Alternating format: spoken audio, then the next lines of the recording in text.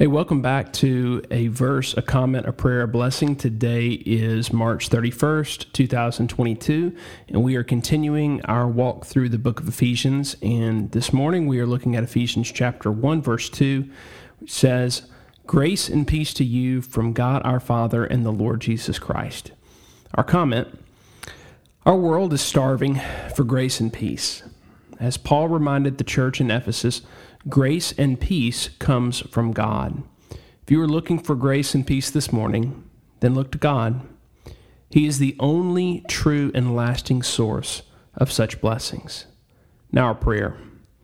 O God, in your mercy, pour your grace and peace into our hearts this morning.